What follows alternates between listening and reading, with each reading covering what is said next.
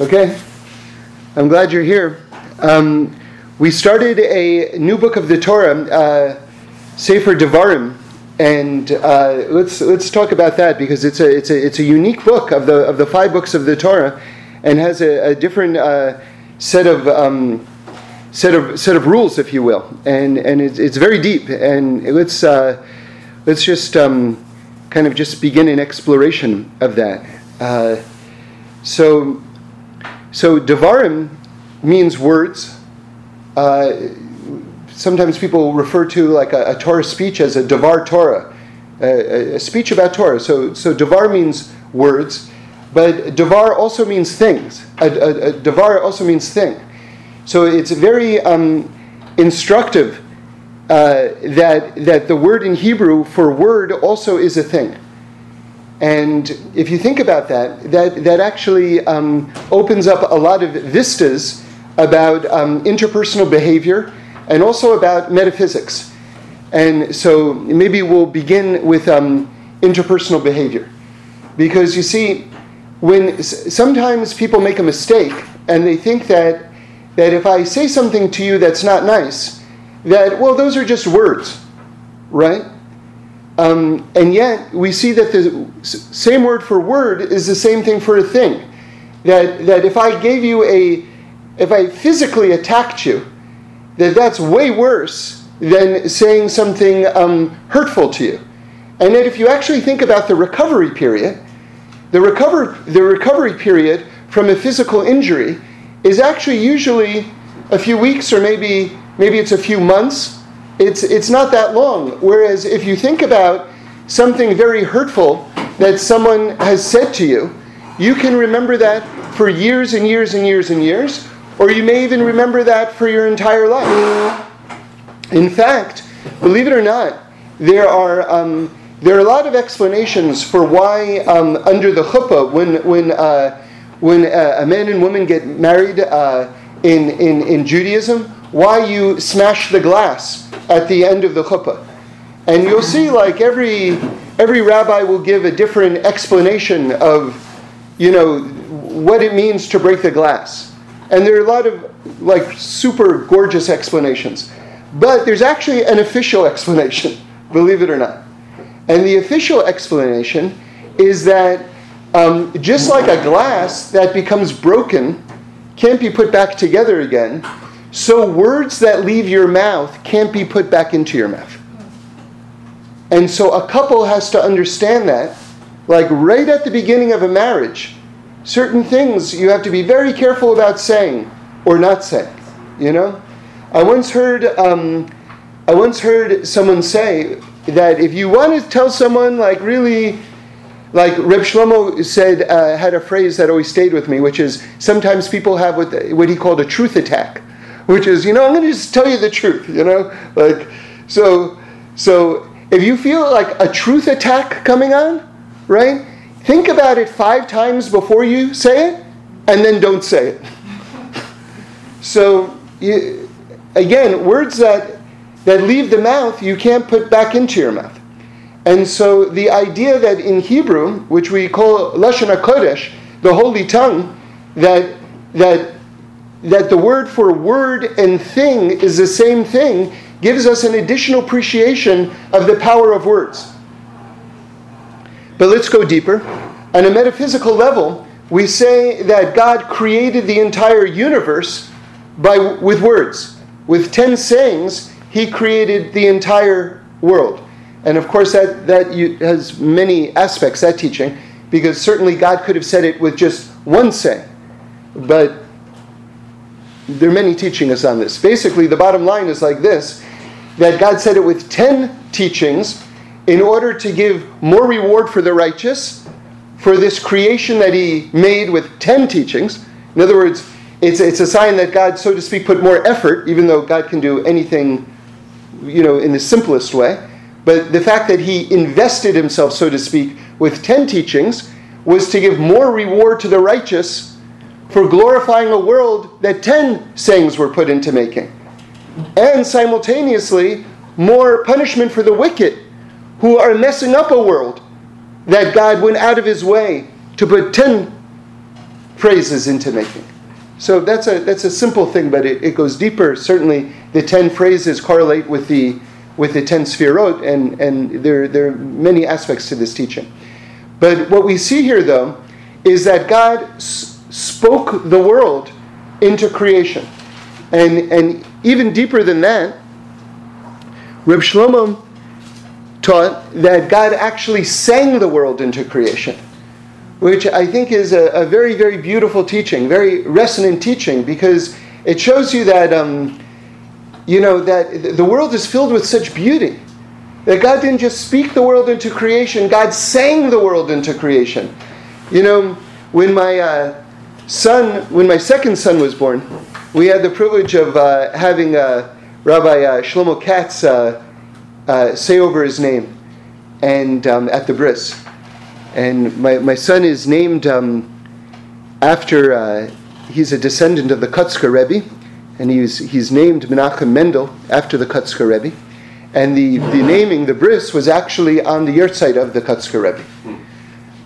So actually, Shlomo is a descendant of the Chidushei HaRim, who was like best friends with the Kotzker Rebbe, which is nice.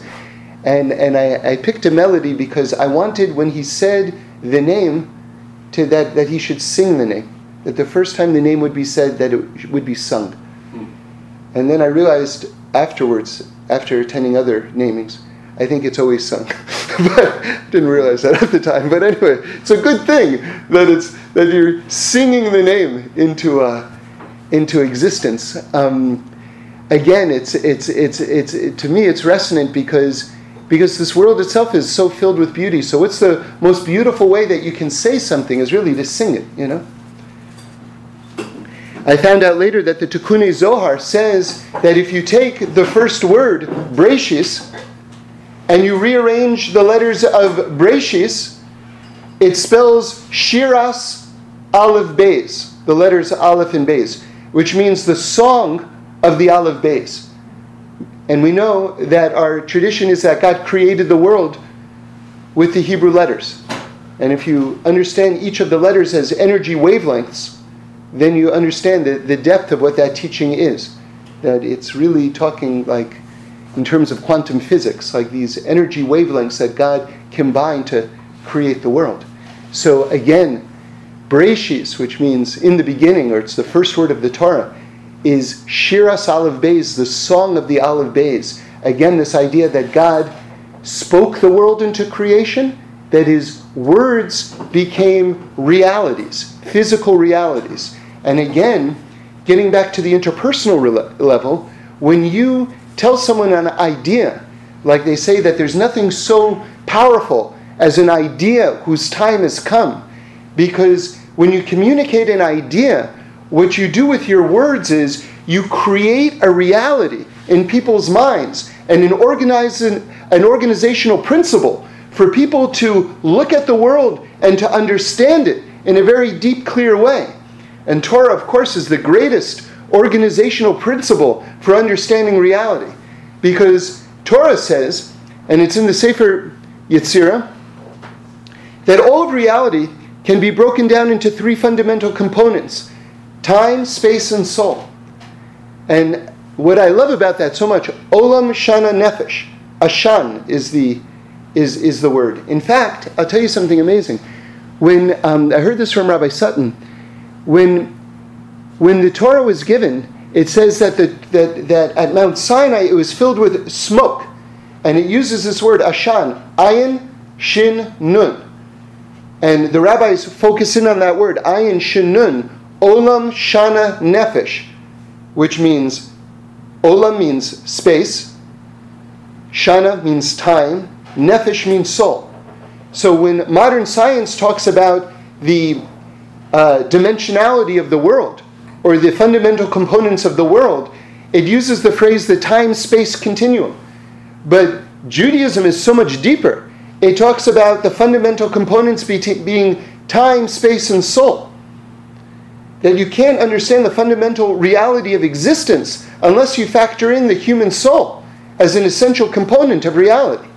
And in fact, Heisenberg talked about the importance of the person observing physical phenomena. So already physics is catching up with the Torah explanation by saying that the observation of reality is part of the reality.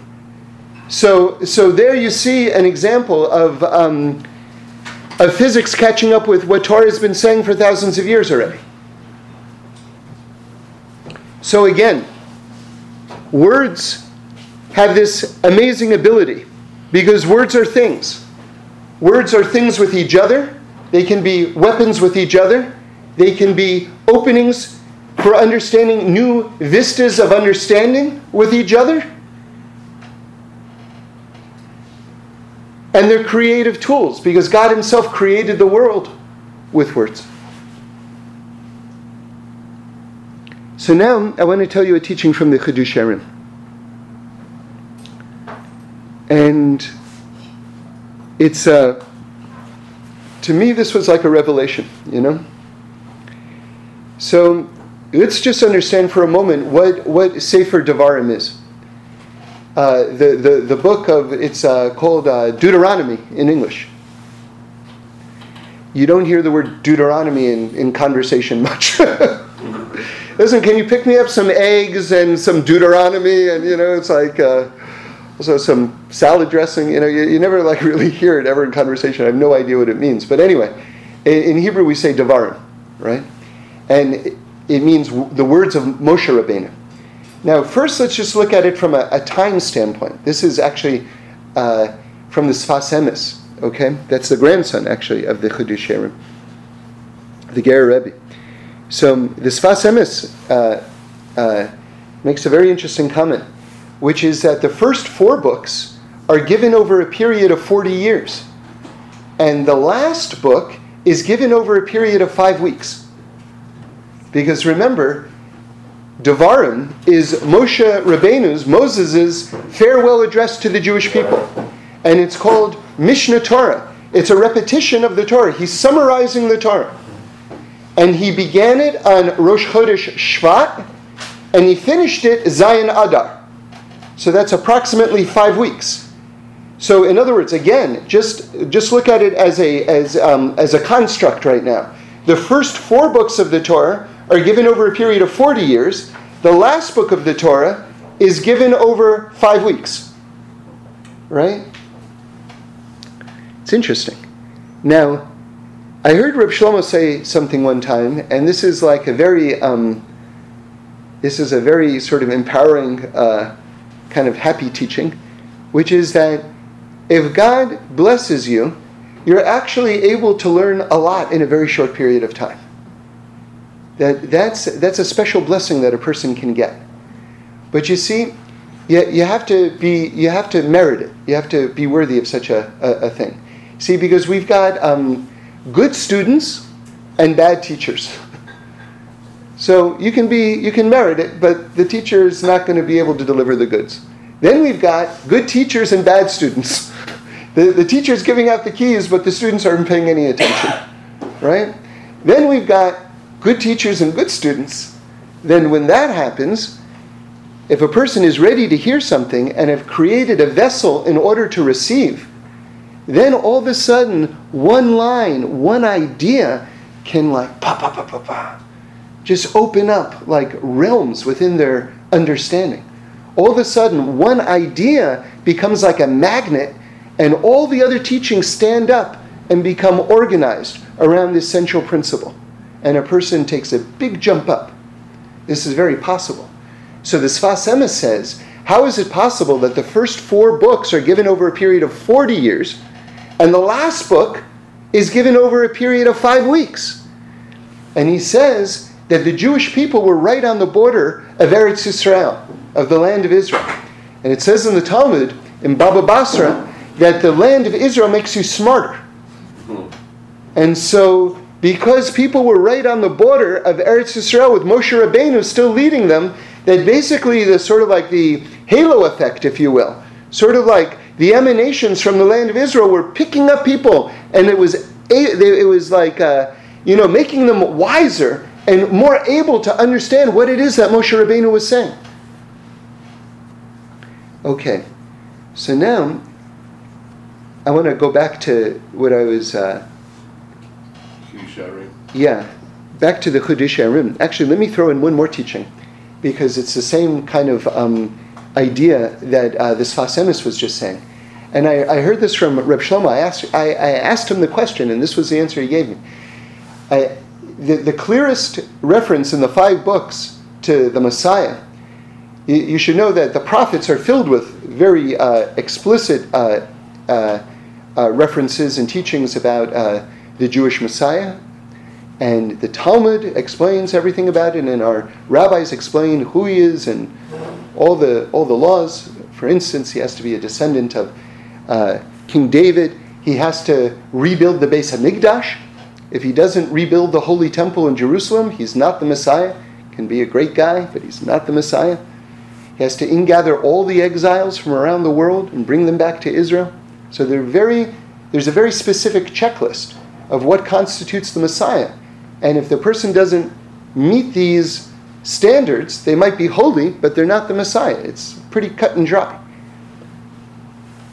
And the Ramban, actually, in one of his debates in approximately the 1200s, said something that always stays with me. It's such a stunning kind of thing. He said, we talk about the world after the Messiah comes as a world of peace and everything like that.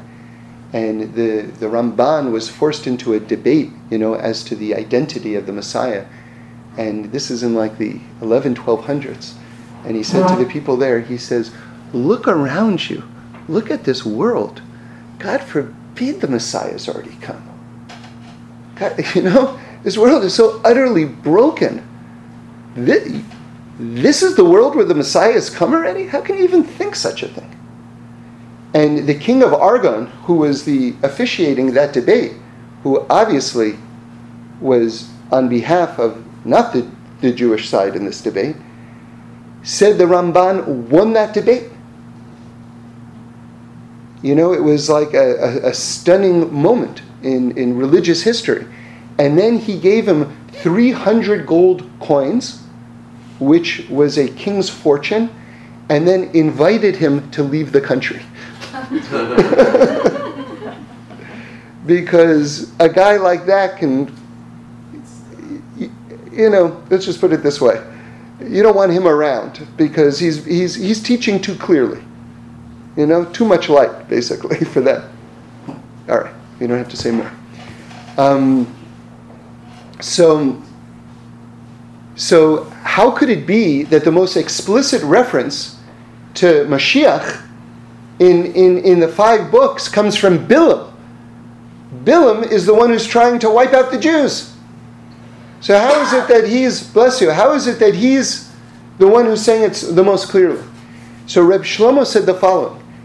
Remember, it says that the Talmud teaches that in the end of days, that the non-Jewish world is going to say, if we had a Moses, we also would have gone the distance, basically. And it says that Hashem is going to say back to the nations of the world, I gave you Bilam.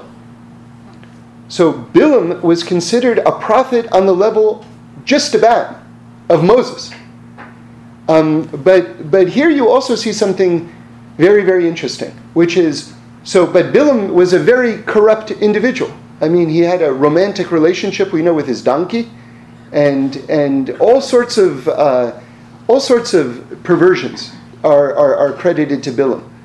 So what does that tell us? Well, that tells us something very, very interesting, which is, you see, in Judaism, we celebrate a person's yahrzeit, not their birthday. Great people's birthdays are not celebrated. In America, we celebrate people's birthdays. In Judaism, we celebrate the day they left the world. Why? Because the day they left the world is the day where they fulfilled their potential.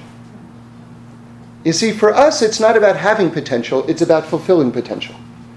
One's birthday connotes the offering, the giving over of potential. The end of one's life celebrates the achievement of actual deeds. And so you see that, on the one hand, Bilam and Moses are being compared to each other. But that's just on the level of potential. You see that someone could have all the potential in the world and not accomplish almost any of it. It's very, very tragic. You know? So the point is not, oh, you gave us Bilam? Thanks a lot. Thanks a lot. Yeah, you know, that was a present? You gave us Bilam, that guy? But yeah, it was up to Bilam to become a household world. Who's ever heard of Bilam unless you study Torah? No one knows who Bilam is. And yet Bilam was one of the greatest gifts that the world has received. And he squandered it completely. So it shows you that nothing is a done deal. That we have to earn it. We have to earn everything. That's the point. And we were talking about it a little bit yesterday. Western society right now is in such a challenged place, let's say, in a nice way, because we tend to look at work, if you have to work, as something that is an insult to one's respect and integrity. I'm supposed to be the one who doesn't have to work at all. And work is in fact degrading to me. How did we get to that place where the concept of work is considered degrading?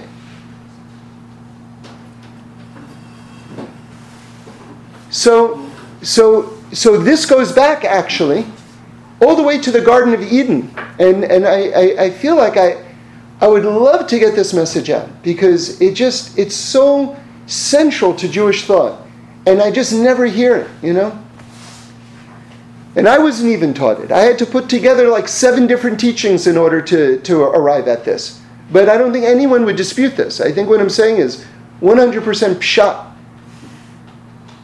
Which is that the Garden of Eden was not the paradise that everyone says that it was. And I heard Reb Shlomo say explicitly, I heard him say it with my own ears, if the Garden of Eden was perfect, what was the snake doing there?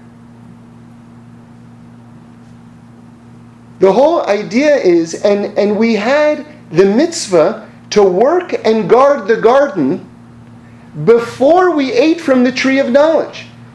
In other words, we think of like the Garden of Eden as being this sort of like Kabbalistic spa, right? And it's like, wow, everything was so awesome, and then we blew it, right? That wasn't it. From the moment we were put into that realm, we were given 2 commandments, to work and guard the garden. In other words, from the very outset, it was a work session. From the very outset, creation was a work session. And then we ate from the tree. And then things, as they say, went south, right? And then we get it's a klala, it's translated as a curse, that mankind has to work the fields.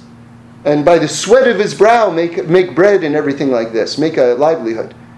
But there was a commandment to work before we ate from the tree of knowledge.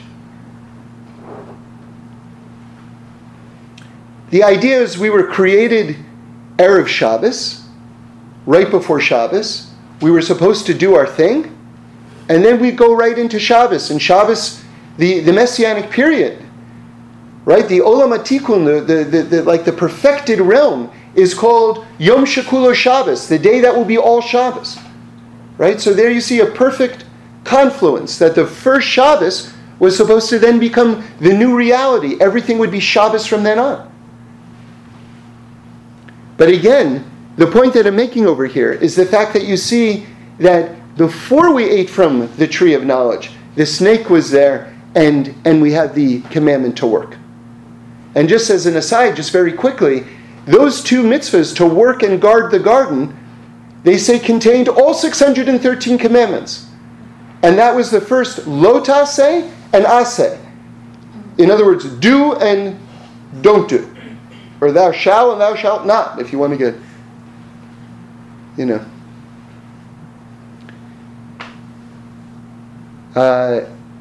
Okay. Now along comes the snake. And we're going to get back to the Chidushei HaRim, but now along comes the snake. And the snake says, see, what's so interesting to me, I just really realized this. We have our work to do, right? We haven't eaten from the tree of knowledge yet. The snake comes along, and he's going to give us a test. Basically, the way the Ramchal understands it, without going into the depths of it, is, do we understand that there's only one power in the world? Right? That's the test, basically. It was a hard test. For a lot of reasons, it was a hard test.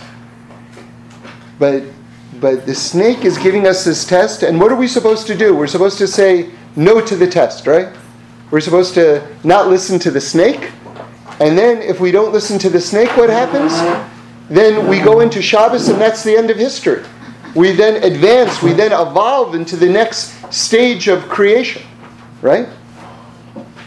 So isn't it interesting that the word Nachash is Gematria 358, which is the Gematria of Mashiach? In other words, we tend to think of that snake as, first of all, God forbid you should think of it as an independent power, even though they perceived it at that moment as perhaps it's an independent power. That was part of the test, right? But that snake was actually like Mashiach energy, which just had to be sublimated. We just had to treat it in the right way and to elevate it and refine it by saying no to it. And then that energy would have turned around and become Mashiach. To me, that's a fascinating correlation and a very instructive way of understanding what that energy was and what the purpose of that energy was. Okay, so now let's finish up with Bilam. What Reb Shlomo said was that basically, how is it that Bilam was prophesying the Mashiach at that moment?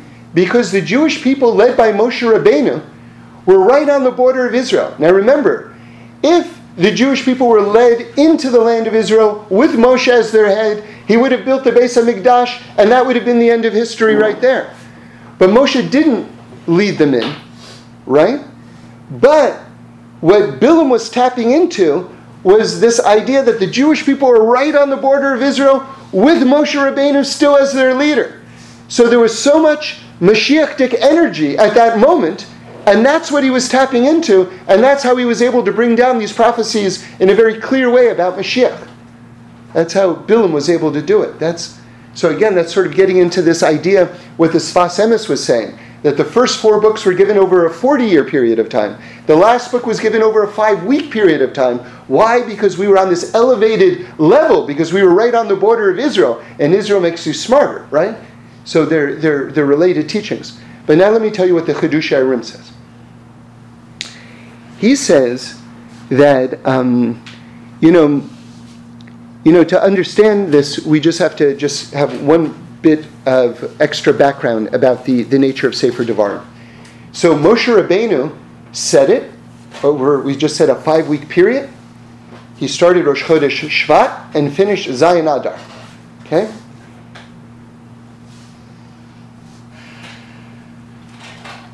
So maybe you're thinking, well, wait a second. So the 4 books of Torah are from Hashem, and the 5th book of Torah is just said by Moshe. But it's more than that, because the 5th book of Torah has the same status as the first 4 books of Torah. So how does that work exactly? Because after Moshe Rabbeinu said it, Hashem commanded him to write it down. So in this way, the words originate from Moshe, but when Hashem says, now write it down, then they become the words of God. And so as such, the book of Devarim has the same status as the first 4 books of the Torah. Now listen to this. Moshe Rabbeinu was able, by putting it into his words, even though they were later to become officially stamped and become God's words, right? Moshe Rabbeinu was able to communicate the Torah in 70 languages, it says. Now the Chidushei HaRim explains, what does that mean? What's the simple way of understanding 70 languages? All right? So it's very deep. He says, it's not talking about Swahili and Chinese and, right, all these different languages that we know today. It's deeper than that. When Moshe said it in 70 languages, the Chidushei HaRim explains that he phrased the Torah in a way that every person, at every period in their life, in every country, in every period of human history, would be able to understand it. Do you hear that? The Torah was communicated in a way where it would be understood by all peoples at every time, everywhere. That's a very deep, amazing pshat. And of course, what book throughout human history has endured more than any other book beyond, right? Is the Torah. Because it really was communicated in 70 languages. It really was. Now, the Chidushei HaRim points out something that this really just amazed me. That the phrase, B'chol levavcha u'b'chol nafshecha, with all of your heart and with all of your soul, those words were said by Moshe. Though that phrase, B'chol levavcha u'b'chol nafshecha, doesn't appear in the first 4 books of the Torah. And if you think about it, when I read those words in the Torah, with all of your heart and with all of your soul, I'm just completely galvanized. I'm completely galvanized. You know, the Shema Yisrael, Hashem Elokeinu, Hashem Echad, Moshe Rabbeinu. That's we're going to read it in this coming Shabbos. Parshas V'Eschanan, Sefer Devarim, Shema Yisrael, Hashem Elokeinu, Hashem Echad. The oneness of God. That phrase is from Moshe's mouth. Amazing. Amazing. Amazing. You know, the Medrash teaches that Yaakov Avinu said it to his children around his deathbed. Maybe it started there. But in terms of its position in the Torah, it's said by Moshe. Now, this I have to look into a little bit more. I have to research the following thought, but I'll just raise it as a possibility right now, and then we'll have to confirm whether or not it's accurate. I wonder, this idea, Hashem Echad, using the word Echad, which means one, right? Whether God is described as one, as Echad, in the first 4 books, or not. I can't, off the top of my head, think of an example where Hashem is called Echad. It could be, by the way. It could be that it exists. But I don't know. Certainly, the existence of God is very clear from the first 4 books. Certainly, we're told not to worship other gods repeatedly in the first 4 books. That's very clear. But I'm talking about this exact use of this one word, Echad. And the reason why that's so meaningful to me is because, you know, to understand that it's all one, that everything is one, to use that word, that communicates to the human intelligence in such a clear, direct way. Again, when you talk about organizational principles, the idea, just the oneness, that is far out. Because otherwise, if I don't hear that word one, everything, I'm sort of getting it. I know what I'm supposed to do. I know what I'm not supposed to do. But in terms of the clarity of a vision, the word echad, I think, is stunning. It's stunning. You know? Again, Sefer Devarim. But let's confirm that first. But nonetheless, certainly the Shema. Certainly the Shema is in Sefer Devarim.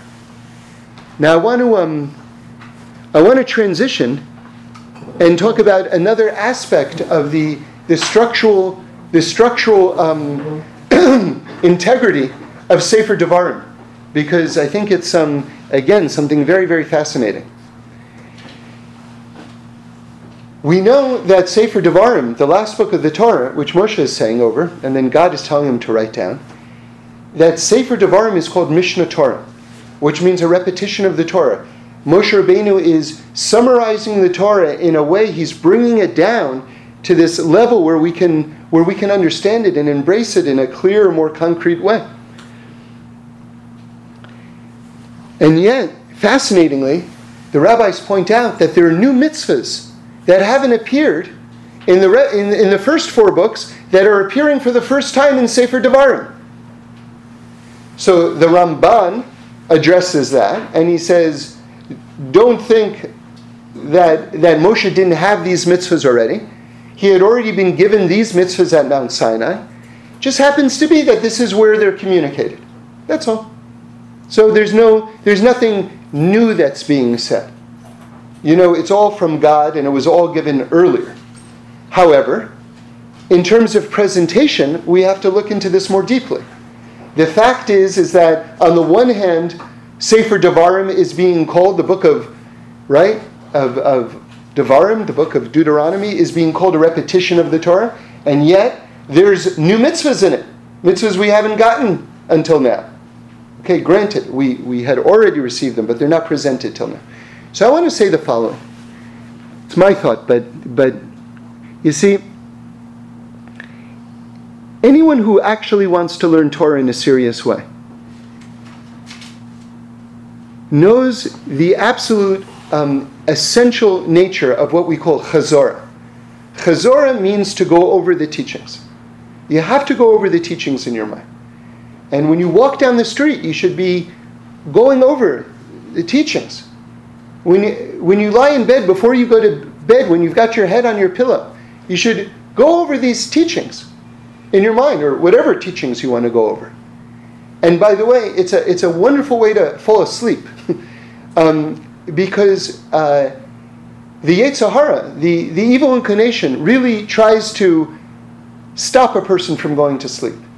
Like you lie down on your bed, and all of a sudden, like the worries of life, all of a sudden come, and they keep a person awake, right? And I heard this told as like half a joke, half serious, but it is serious, which is that if while you're lying on your bed and you can't go to sleep, if you go over Torah teachings, the Yetzer Hara says, you know what, if they're going to learn Torah already, I might as well let them go to sleep.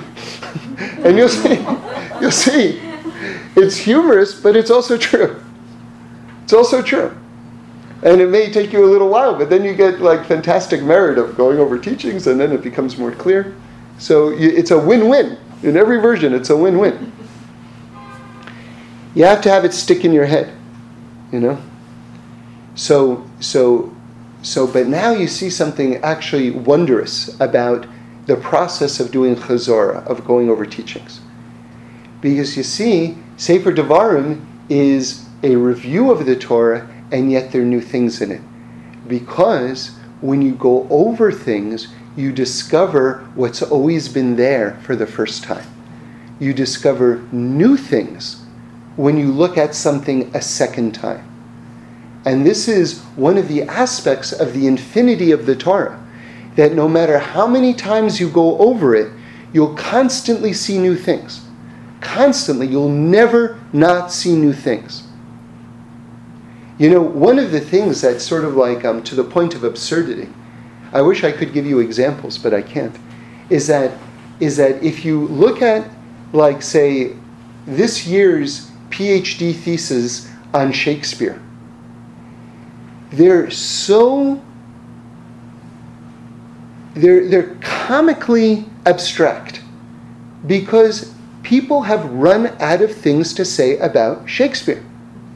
And if you want to get your PhD in Shakespeare, you have to come with a new thesis. You have to make a contribution to the literature. There's nothing more to say about Shakespeare. I'm sure there is. But at that level of getting a PhD in Shakespeare, I'll try one of these days, I'll try to go over some of the theses that are being written.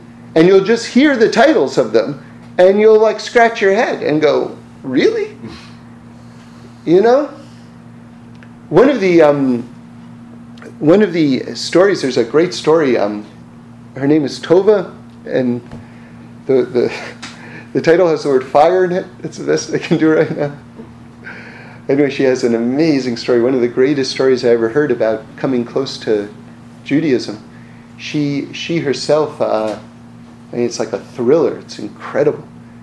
She was Jewish, but she was, for whatever reason, she was raised in a Christian setting, and then she went into this like very harsh monastery type situation, and she became like a minister in this Christian branch, and they were like really super like not into materiality. She said that they would serve actually rotten food, so like, people shouldn't get attached to food and all sorts of stuff. And then she finds out later on that she's Jewish, and her uncle really saves her, and she becomes a Torah Jew and is able to leave that setting.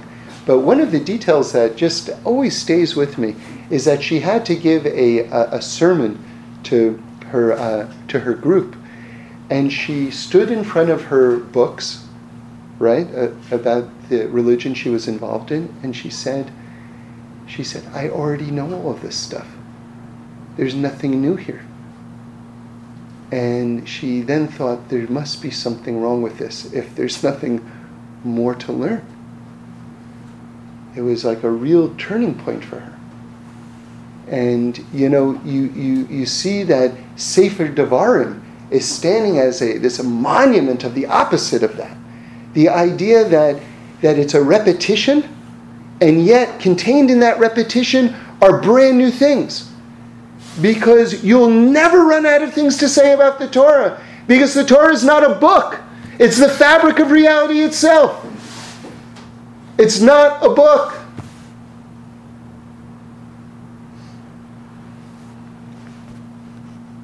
Okay, stop here.